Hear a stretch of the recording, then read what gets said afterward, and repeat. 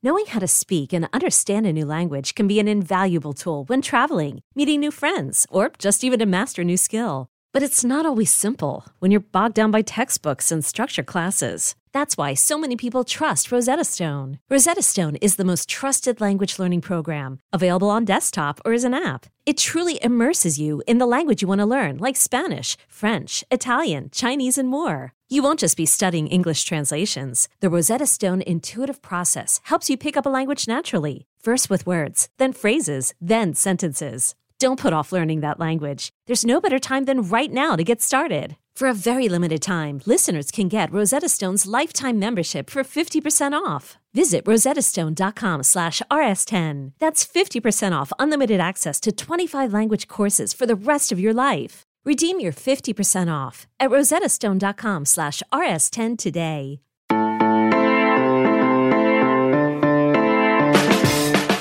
Good morning. It's Monday, June 29th, and you're listening to the College Football Daily. My name is Trey Scott.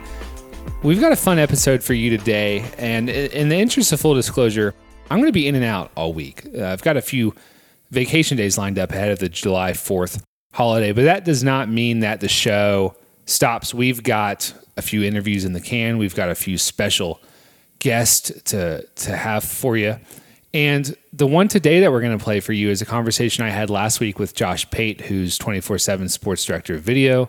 Josh hosts the Late Kick show on Thursday night and on Sunday night on the 24/7 sports YouTube page. He does a great job. He's a fantastic guest. And we wanted to talk about our playoff projections and our playoff ballots. So what happened is last week, 24/7 Sports tallied eight of our, I guess, national experts or analysts, and I got to be a part of that. And they tallied our votes, our top 6 playoff ballots, and then made an aggregate, playoff field. And the top 4 was Ohio State, Clemson, Alabama, and Oklahoma. Josh and I did not vote like that. Josh had Oregon number 4. I had Florida number 4. So we unpacked that. We unpacked a few random scenarios that we're trying to predict will be talking points come November, like Notre Dame, can they lose and get in? Can the conference get 2 teams in again? Can a 2-loss team get in for the first time ever? And that was sort of my argument with Florida. Why is the Big 12, despite the fact that as a collective unit, 24/7 Sports had Oklahoma in it? I just don't know. I don't know if the Sooners are going to be good enough to get through a tough Big 12, and I think the national competition this year for a playoff, Oregon out west, Notre Dame right there in the hunt, a few other really good potential at-large teams in Penn State and Florida.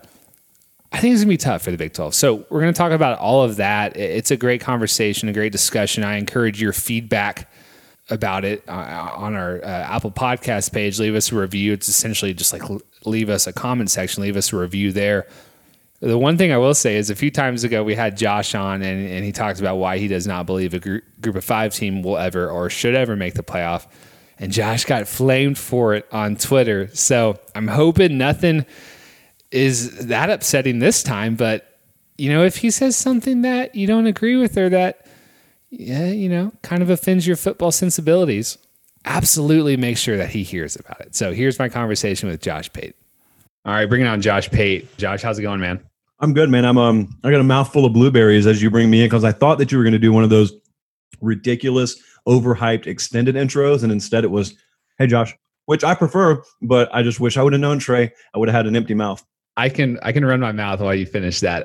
So we had to do our playoff projections earlier this week at 24/7 Sports, and I wanted to get you on to talk about that and to talk about some playoff dark horses that you mentioned on the Late Kick the other night. And I think before we were coming on, while you were dealing with the blueberries and a granola bar too, which you didn't mention, we were talking about how it was maybe a little early to have to come up with our top 4 and actually our top 6, and how we were 1 through 3 are pretty easy, and you can put that in any order you'd like depending on strength of schedule, or maybe you think Ohio State slips up or Alabama slips up, but they still get in because of the top 3 or because they're just so good. But you get to 4 through 6 and it's really tough. And I was asking you about Oregon. I was like, hey, you have Oregon at number 4. That's pretty interesting. I had Oregon at 5.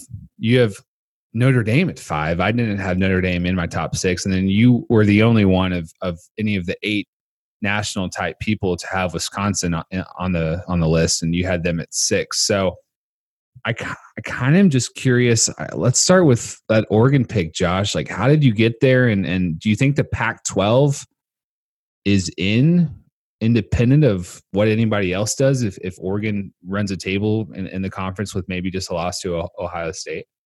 All right, so let's unpack this kind of frame by frame. So when you started, you said accurately, so it's really early. It's hard to put predictions together. And I only say that because this time of year, you'll hear me, regardless of whether it's a COVID year or not, always talking about how I'm not a big predictions guy in June or July. And the reason is because, number one, there's not a whole lot of skill in it to begin with, but any skill that you may have or any edge you may be able to give yourself, especially in our industry, is really tied to how much information can you glean from team insiders and people close to programs when practice has started. So I always like to get into August. But Trey, think about this. Even if we were going to do predictions as we do them in mid-June, what would we normally be coming off of? Of course, we'd be coming off of spring ball. And from that, whether it be, like Jamie Newman at quarterback at Georgia, or Florida's offensive line taking the next step that they need to, Dameon Pierce maybe establishing himself as a premier back, Oregon, since you mentioned them, their quarterback situation, we would have gotten at least some tangible nuggets of information from team insiders. Right now, what are we working off of? Absolutely nothing. So having said that, my thinking for putting Oregon there at 4 was, I think right now the perception of the Pac-12 is just that. It's the Pac-12, right? If we think of the ACC, you and I and everyone else probably think ACC the same way. It's Clemson and then everyone else. But with the Pac-12, we don't think that way, because Oregon has not ascended quite to the point where they've established themselves as the alpha premier program in the Pac-12. What I think could happen, it's just a hunch, what I think could happen is they could, as this season goes along, keep taking steps with their play on the field to establishing themselves as that, to where maybe if we get towards the end of the year and the Big 12, let's say, has not put out a candidate the likes of which they have recently, with Oklahoma just being a slam dunk most years, I think you may have a Clemson and a Big Ten and an SEC, and that 4 spot, if Oregon does what I think they're capable of this year, I think people may be looking at Oregon a little bit differently than they would look at a typical Pac-12 team, if that makes any sense, when we get to the end of the year. So it mainly has to do with what I think will be a perceptional shift towards the Ducks and Mario Cristobal over the course of 2020.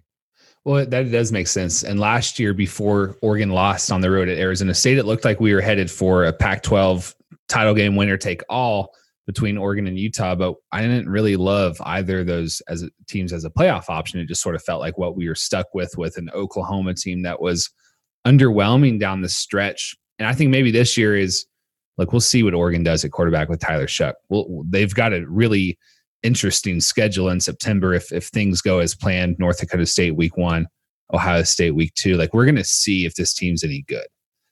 And maybe we're all also, like, I'm probably a little bit guilty of overestimating them based on their Rose Bowl performance and the Pac-12 game against Utah. Yeah, it doesn't even come into my thinking. Like, if I were thinking about Oregon right now and I did put them as my playoff number 4 team, I swear to you, their Rose Bowl win never entered my mind. Their Pac-12 championship win never entered my mind. If they would have lost either of those games, I guess if you lose the first one, you're not in the second one. But let's say hypothetically they play both of those games and they lose them by a field goal. That would not change my opinion one iota as it relates to this year's team. What I'm most interested to watch is, like you said, they play North Dakota State, which to me, Trey, you should get a lot more juice when it comes to strength of schedule for scheduling North Dakota State, which is an FCS program, than you should any of the bottom 40 FBS teams. That's just a little side note. But that week 2 game, when they play Ohio State, if that's competitive, I really wonder how that's viewed at the end of the year, because that's one of those games, and there are about 5 teams you could schedule and lose close to them and probably get a bump over a bad win, so to speak, towards the end of the year. So, like, that's that entire conversation. But they're sitting there with, USC coming to town November 7th.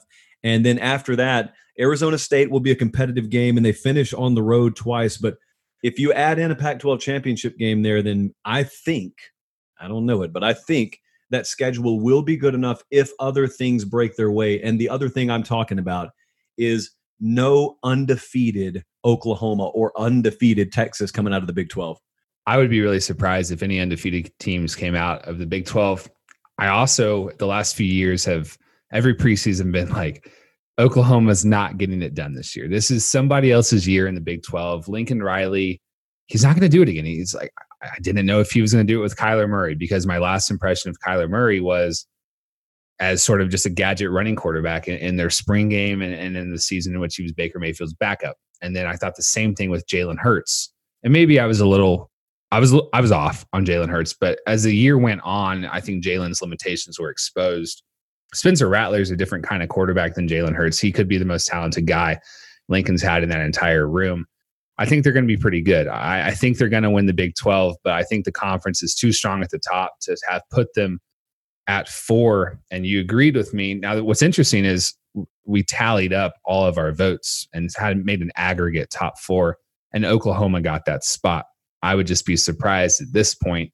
I went with Florida, and I want to talk to you about that. I'm definitely getting caught up in the hype. This is every year I get caught up in somebody's hype. Last year it was Texas, which is just way too easy for me to do. And this year it's Florida. We've spent months now talking about Kyle Trask, so underrated. He's such a steady quarterback. He can make the leap. Talked about their defense. They're going to be fine regardless because they've got Todd Grantham at defensive coordinator. And I'm wondering if I'm about to get trapped here, if Florida's about to really let me down. Yeah, I'm not one to ever suggest that the play on the field in the season is correlated to predictions in the offseason. However, this is just the way it works out most of the time. Can you remember a time in recent history or history period where there was a team that was hyped like Florida is being hyped now, and they lived up to every bit of that expectation? Because if you may be able to find examples. I think we can find a 2-to-1 ratio of examples on the other side of the coin.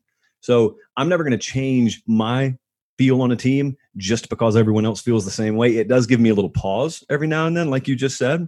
But with Florida, I think a lot of, how should I say that? Like, I think a lot of people are looking at them right now in sort of a flyover manner, the way that you would see the ground from 35,000 feet. And from 35,000 feet, what can we see about Florida? We can see Kyle Trask.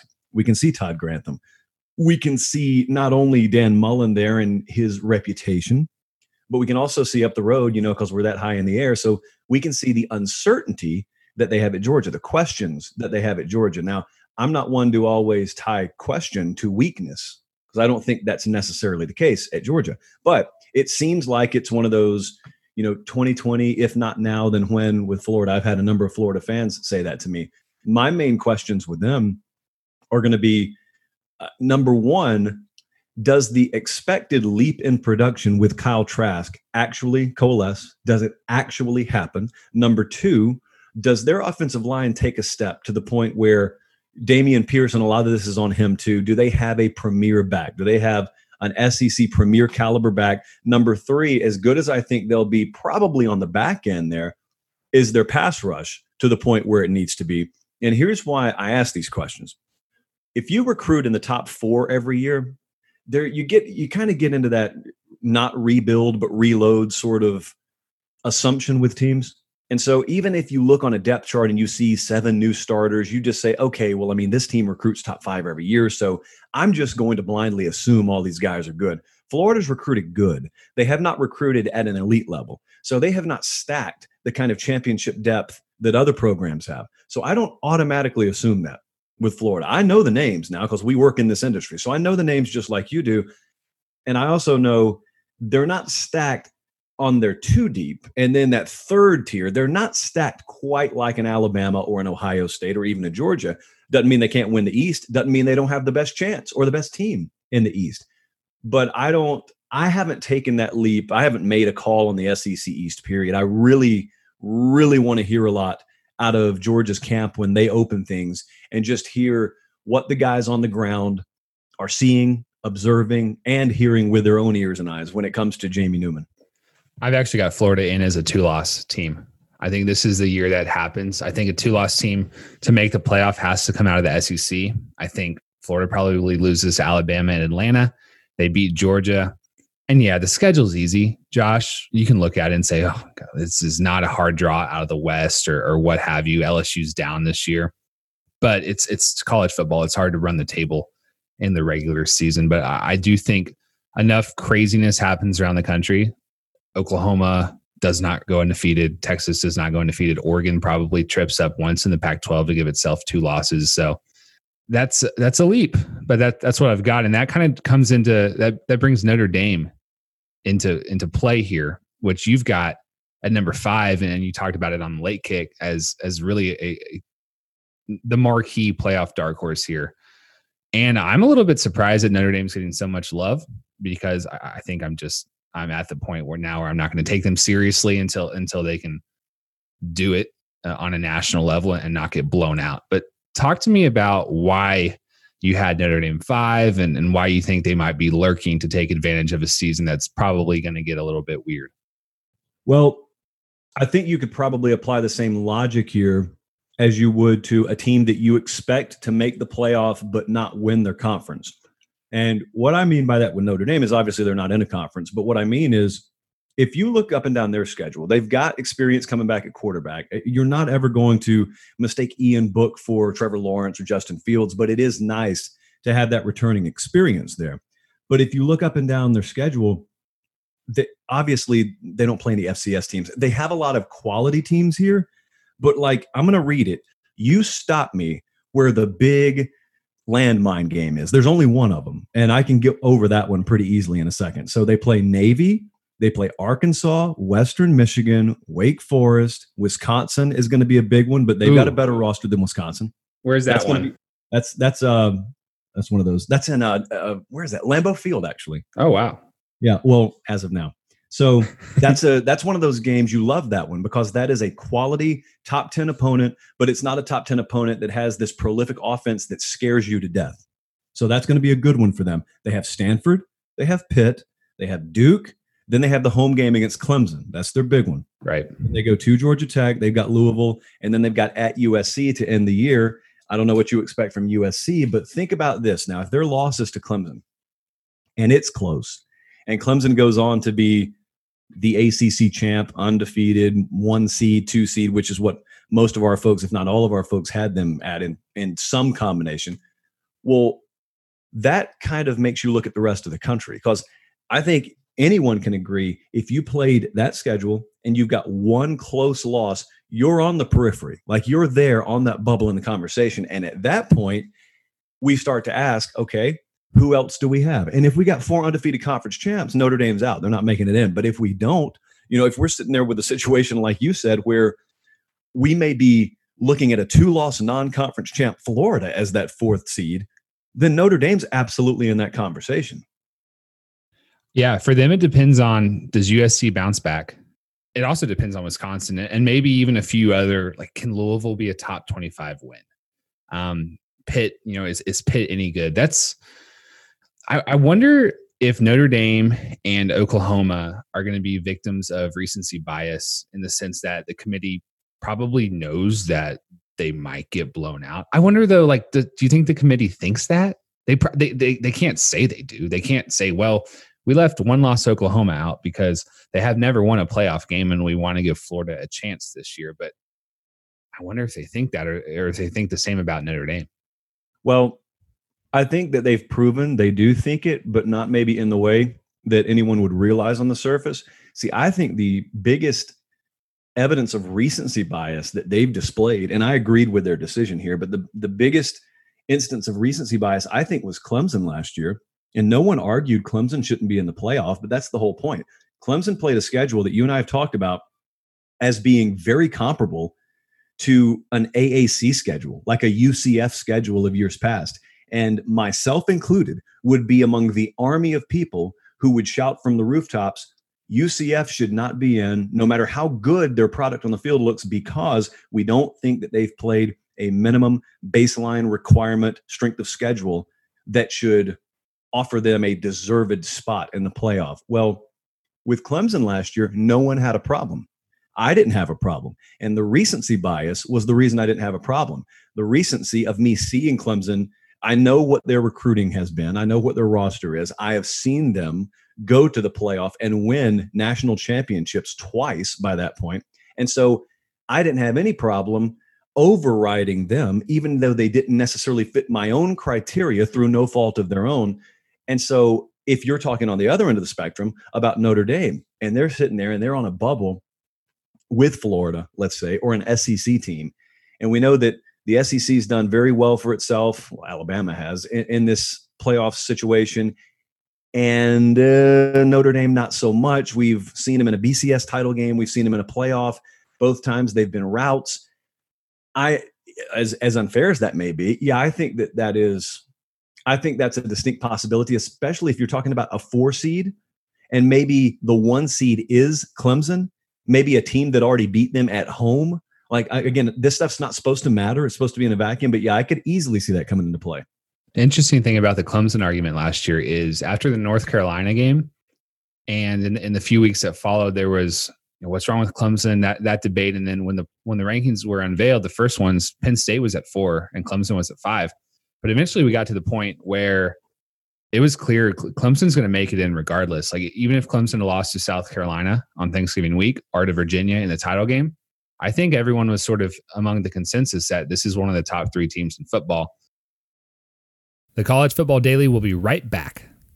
I'm Sandra, and I'm just the professional your small business was looking for. But you didn't hire me because you didn't use LinkedIn Jobs. LinkedIn has professionals you can't find anywhere else, including those who aren't actively looking for a new job, but might be open to the perfect role, like me. In a given month, over 70% of LinkedIn users don't visit other leading job sites. So if you're not looking on LinkedIn, you'll miss out on great candidates like Sandra. Start hiring professionals like a professional. Post your free job on linkedin.com/recommend today. Okay, picture this. It's Friday afternoon when a thought hits you. I can spend another weekend doing the same old whatever, or I can hop into my all-new Hyundai Santa Fe and hit the road. With available H-Track all-wheel drive and 3-row seating, my whole family can head deep into the wild. Conquer the weekend in the all-new Hyundai Santa Fe. Visit HyundaiUSA.com or call 562-314-4603 for more details. Hyundai, there's joy in every journey. Let's kind of wind this down. You on Late Kick, you talked about Texas A&M and Penn State as a dark horse, and I'm wondering if you had to choose between the two, which do you? I would imagine you. Oh, I don't want to speak for you. Who's better, but also who has the better chance to make the playoff? Because I don't know if it's the same answer. There's a third one in there too. You mentioned A&M. You mentioned Penn State. I'll throw North Carolina in there too. And my scenario, well, obviously, if these teams win their conferences they're in all likelihood. So let's go with the secondary or tertiary options that these teams would have to make the playoff. Now, these are less likely, admittedly. The entire concept of the segment that we were doing that you're referencing is dark horse playoff contenders, or maybe dark horse scenarios for playoff contenders. So let's start with Texas A&M. You got to understand their schedule, while it is not anywhere in the same league as what they had to go through last year, which gives them a shot actually this year. Their schedule sets up so back heavy to where, they are not going to be a point spread underdog in a game until mid-season when they go to Auburn. I think that game's in like week 8 or something, but they've got a situation where they've got the brand recognition. They've got that SEC sticker on their helmet, so they're automatically taken serious. But think about the way that they wrap the season up. They go to Alabama the second to last week of the year. Now, picture Alabama, if they're an undefeated right there, if they're a number 1 or number 2 ranked team at the moment, and if A&M goes in there and competes, that's their first loss of the season. Let's say they drop that game. They wrap the season up the next week at home against LSU. If the last thing that you see from A&M is a competitive loss to a number 1 or number 2 seed conference champ Alabama, and then they follow that with a win over LSU, and that's their resume, 1 loss in the SEC West against one of, if not the best teams in America, and you're struggling to fill that 4 seed, then A&M could very well be there. Penn State is the exact same way. They play Ohio State at home. let's say they have a competitive loss to an Ohio State team that goes on to win the Big Ten and be in the playoff. Penn State's advantage in this situation is they don't play Ohio State in the last week of the year or the second to last week. They play them around week 8 or week 9. So after that, they'll be a healthy point spread favorite in all the remaining games they play. So what I could easily see, Trey, is I could see a situation where Penn State and Ohio State are both top 5, and it's a really big marquee game. And let's say Penn State loses that thing close. They probably drop to like 7, 8, 9, 10, I don't know, somewhere like that. But they're that kind of team that'll be put down there as a punishment for losing a good game. But then they'll keep winning to end the year as people above them are losing, and they creep up and they creep up, and they're sitting at like 6 or 5 going into conference championship Saturday, and somebody ahead of them falls, maybe expected, maybe not expected.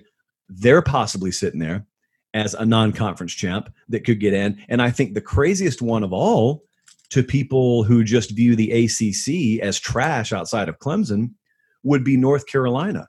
North Carolina's got a shot, not only if they win the conference, obviously. North Carolina, I think, has got a shot to make the playoff as a non-conference champ.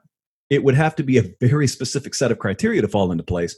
But if they go undefeated and they go to the ACC title game and they lose a competitive game to Clemson, and that's their only loss. And that includes a win over Auburn too. Well, not only that. So that's what I was about to get to. Most of the time, if you're, again, we go back to our 35,000 foot analogy. If you're just looking down, you see the ACC is terrible. The only way you should ever be able to make the playoff out of that conference right now is if you go undefeated, win the conference championship. That's what Clemson had to do last year. That's what you should have to do. Most of the time, I would agree with that. But then we start to land the plane and we hop out and we walk into the hangar, and there's their out of conference schedule. North Carolina's done something very smart this year. Not only did they play Auburn in week 2 in Atlanta, they also go to Central Florida in week 1, which everyone always screams for. Everyone always asks, why won't anyone play Central Florida? Well, North Carolina's doing it. And they're, I think, about a 3-point underdog in that game I've seen early on. So if they go down there and they beat Central Florida, and then they beat Auburn in week 2, and these are tall tasks, by the way, neither of these games are at home. But if they do that, I don't care what happens the rest of the year. I'm counting those as 2 top 15 caliber wins for them. All they would need is for 1 or 2 more teams in the ACC to play above their skis a little bit and just crack that top 25. Give me a couple of more top 25 caliber wins. If they're carrying 4 of those top 20, top 25 caliber wins, and their only loss is very close to the 1 or 2 seed Clemson Tigers, they are on that bubble if the 4 seed is up in the air to be included in the playoff. I can't believe that I'm talking myself into this, but I would actually, in that scenario, like North Carolina's playoff resume much more than Penn State's. So if you look at Penn State's schedule and you say, okay, they're going to lose at home to Ohio State, which will be a whiteout, but also we don't know if that's a full stadium at this point. Probably not. Out. That's what it'll be. Yeah. So I feel bad for Penn State's schedule actually right now. Kent State, a really bad, well, not a really bad Virginia Tech team, but I don't know if that's the top 25 Virginia Tech team. But San Jose State. Huh? They go to Va Tech. Like, they have scheduled a road out of conference there. Yeah.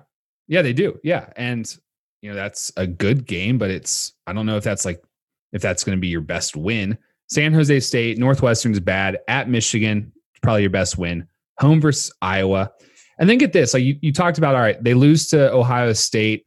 Now they're lurking. They got to do a little bit of work to climb back up the rankings. They go to Indiana, would be a quality win. They go to Nebraska, not sure yet. The last 3 games of their schedule are not going to do them any favors as far as perception goes. Host Michigan State. Michigan State's bad. Host Maryland. Maryland could be bad. Go to Rutgers. That's a pretty weak 3-game stretch in the season. It almost reminds me of like Chase Young's Heisman push when he had to, he was suspended and then didn't really have any marquee action to go off that, and then was quiet against Michigan. But Penn State, like I would have a hard time arguing for Penn State in that scenario, just because what do they do after the Ohio State loss? Well, so what I would say if I were trying to counter and I'm defending them is, again, if there is a clear number 4, this isn't a conversation. It's going to suck for them, but they're going to be just on the outside looking in. They'll be first or second out or whatever we want to call it.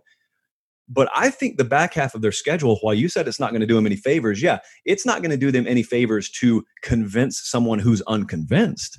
But what it's going to do is if they're at 14 or 15, it's not going to help them. If they're at 7 or 8 and other teams start falling ahead of them, then all of a sudden at Nebraska, Michigan State, Maryland, at Rutgers, they get to fatten up towards the end of the year. And all the while, as much as we may be looking at those games in November, what you're also doing is every week that goes by, even though I'm not necessarily a believer in this methodology, every week that goes by, we are reassessing their win at Michigan. So if Michigan continues to win, what if Michigan continues to roll and they're a 10-win team and you've got a win at Michigan? That looks really good. What if you lose close to Ohio State and the Buckeyes have not been within single digits of anyone else aside from you on their schedule? And then what if you picked up the pieces after the Ohio State close loss?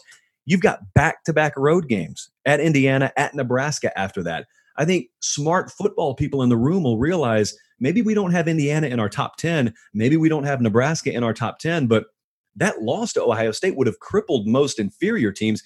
They got right back off the deck, went on the road twice, and they took care of business. So I think that they're going to be there. I'm not saying they're going to be in. I think they're going to be in that conversation. They still, if we were to do like a blind resume now, you have a crystal ball, you can look ahead to December, and you can definitively tell me a non-conference champion is going to make the playoff. Who's it going to be? My pick would actually be Penn State right now.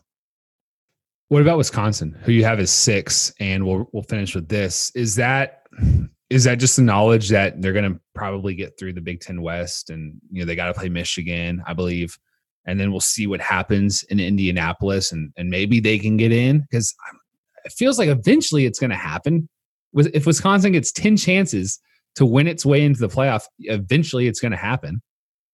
You would think so. Yes. Me putting them at 6 was acknowledging they're a really, really good team. It's acknowledging schedule has got, they don't have the typical vastly inferior Big Ten West schedule. Like they play at Michigan. They've also got Appalachian State on their out of conference. They've got Notre Dame on their out of conference. So, and by the way, those games come back to back to back. So that's not a bad. Oh, that's not good. Yeah. It's not. It's relative. Like if you win them, it's very good because it boosts your resume there. But what I think is this is inherent too. This is some recency bias, I guess you could call it too. Like everyone looks at Wisconsin, and here's the way I think about them. I think about them as a good, solid program with a lower ceiling than Ohio State, lower ceiling than Alabama, Clemson, fill in the blank. And so 6, that's like their ceiling. That's like me seeing them playing a nice, solid year. They go to Indianapolis. They're competitive, but they lose. And then they probably go to the Rose Bowl. Like they probably go to a New Year's 6 game at the very least. However, there's one wild card with them that I think probably is one of the more hidden storylines in college football. Like if you listen to Wisconsin people, I got quite a few of them who watch Late Kick, and they're very active in my inbox, Twitter DMs, and the comment section. Any preview magazine you open right now, when you look at the quarterback depth chart, it's Jack Cohn. He's been there for like 19 years. So that's who's going to be the listed starter. If you listen, though, to Wisconsin folks, there's this undercurrent of Graham Mertz. And you wonder, who's Graham Mertz? It sounds like an ice cream flavor. No. It's actually a freshman. I guess it'd be a redshirt freshman. This year quarterback who a lot of Wisconsin insiders whisper about as being more talented than the incumbent.